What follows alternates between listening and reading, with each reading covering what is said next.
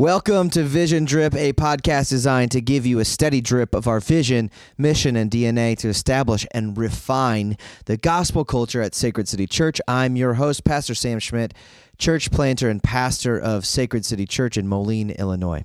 I am so excited to have you with me as I hope this podcast helps to equip you as a disciple of Jesus in the everyday rhythms of life as we set out to make disciples, plant churches, and renew the city. Not only do I hope that this podcast helps you grow, but it would grow your affections for Jesus. So let's dive into this episode of Sacred City Vision Drip.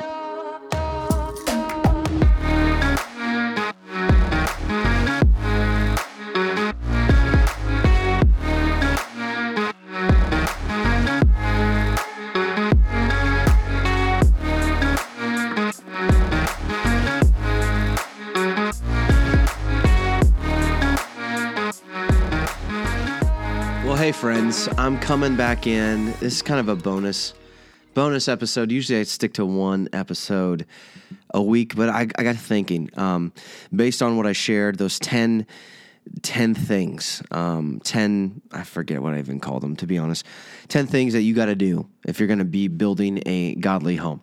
And I was thinking about that, and I still stand by all those, and I think I had an idea that one other one, worship. Oh yeah, I would have totally, if I go back and redid that, I would include family worship and also corporate congregational worship being a piece of that too. So that's number 11, big piece. But I got to thinking that if there's somebody listening out there that has a desire to build a godly home, a godly legacy, and maybe they're not doing any of those things. Maybe they're doing one or two of those things, but it's not necessarily like you're putting your back into it.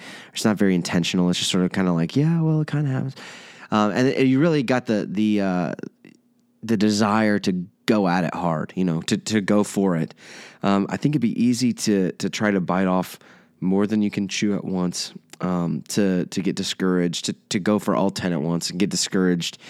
When it's difficult, right? You're trying to have family prayer time and teach your kids to pray, and it's just like a circus just rolled into town or something, and it's like everybody's acting goofy, and I've been there, done that. So I know that trying to do a lot of that at once can be a little bit discouraging or frustrating because you just want it, in your minds you got this nice, orderly family devotional time that all of the children are well behaved and attentive, and there is no bickering or throwing food across the table or anything like that. But of course, we live in the real world with real kids who are still a bit wily and can be undisciplined and lack self-control at times. And it seems like the worst comes out in this family devotional setting.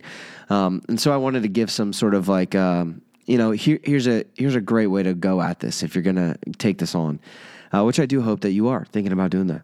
And because it is the season of Advent, and granted the last discussion that we had of building the godly legacy, I would just want to encourage you to lean into the Advent season and use this as a time to start new tradition, to start new rhythms in your family of family worship, family discipleship, and being intentional about it. I think Advent, I bet there's more Advent devotionals available, family devotionals available than there are any other kind of devotionals. And so it's just a great, easy thing to do. We also have a bunch of the ones that we like available in our bookstore. And I'll talk about a couple of those that I think are really good in the family setting.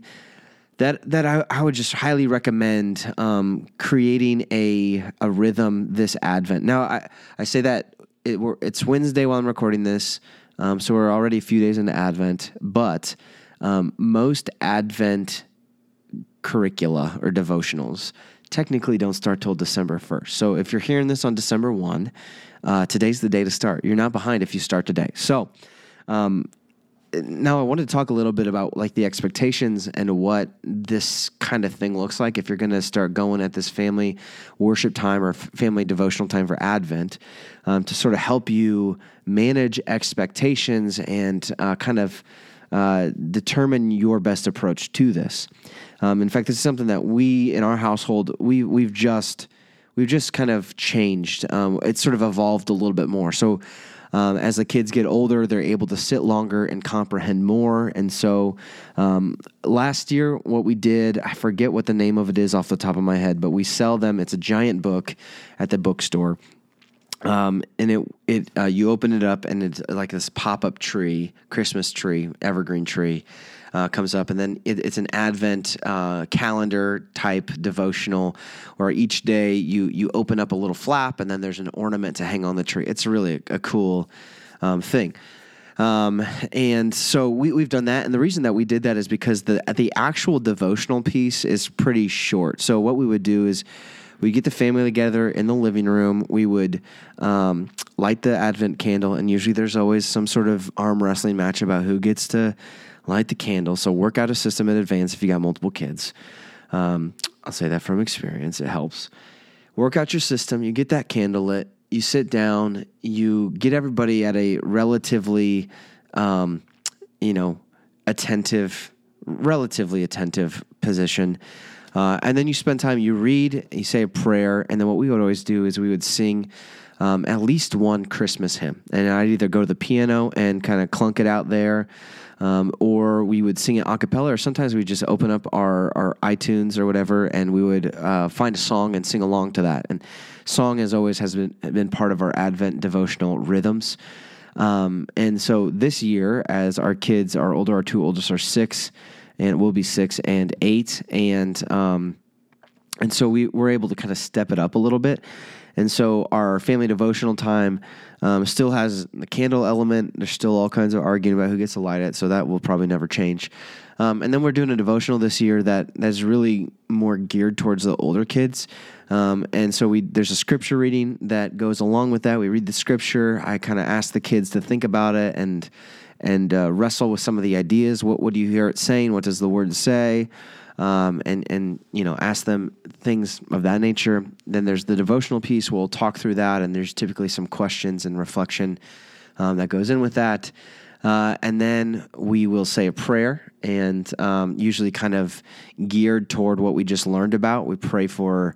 I'm trying to think of last night's was from 2 Peter chapter 3, where Peter speaks about God not being slow, as some people might think, but he's patient, talking about the patience of God. And so the reason why God is patient is so that many would come and repent and come back to the Father. And so we usually pray a prayer that's in line with the theme of that evening, and waiting fits with Advent. And so we say a prayer, and then we sing a couple of Advent or Christmas hymns to kind of cap it off. And so we have a balance there. It's kind of like our own family worship time. And it really takes very little preparation on my part. It takes a lot of intentionality and sort of following through with that. So what our rhythm this year is, we eat dinner together as a family, and while we work hard to guard those family meals, we don't add a lot of extra things to our life that would jeopardize those.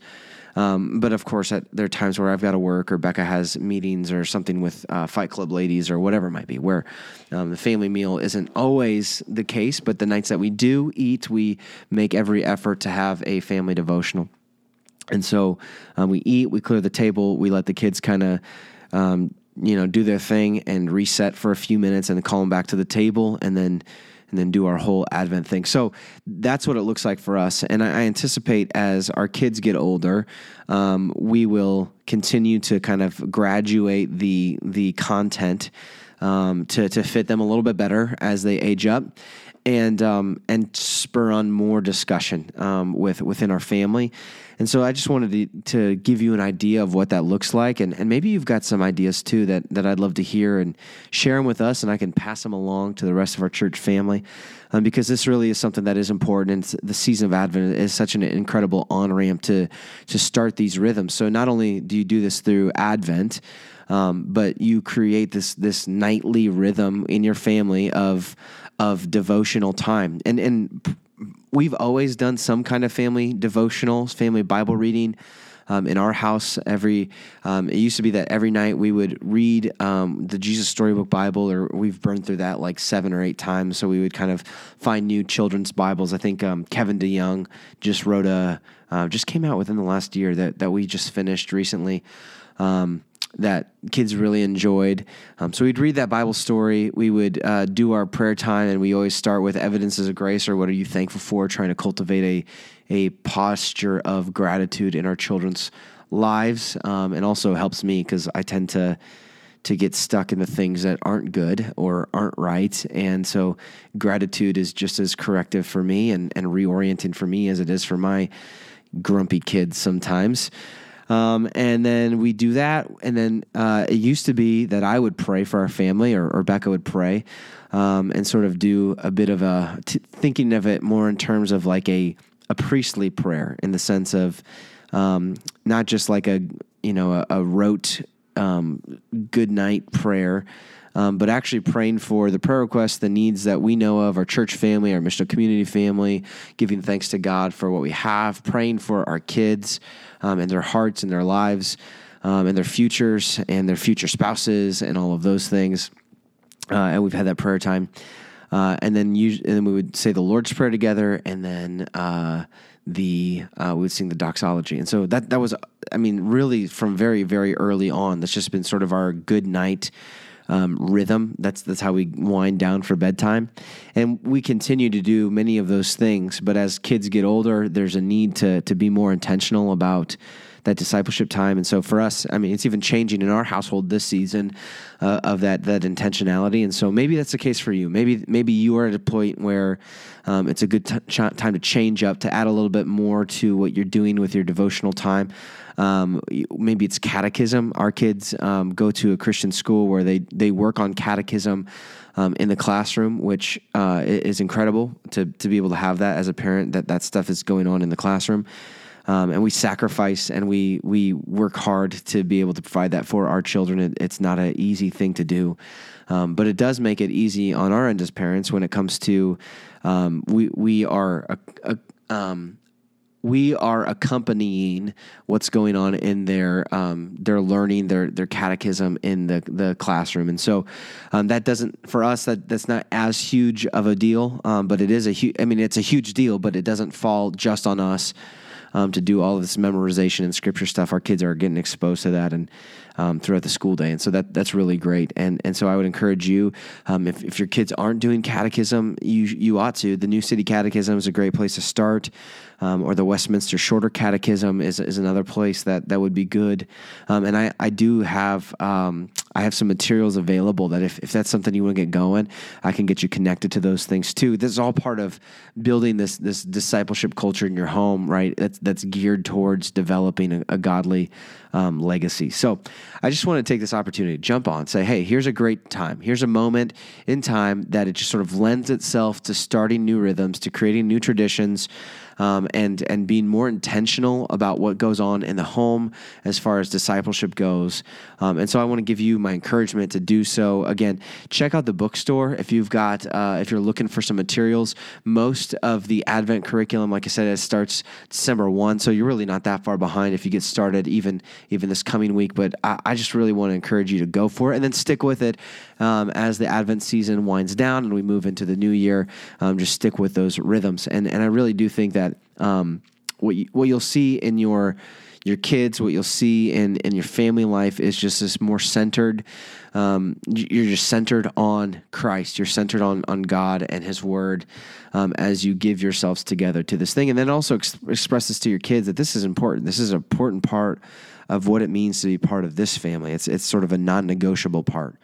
And so I think that helps to solidify, to reinforce that church isn't just something that we do on Sunday, or this God stuff isn't just what we do on Sunday, but this is like an all of life thing.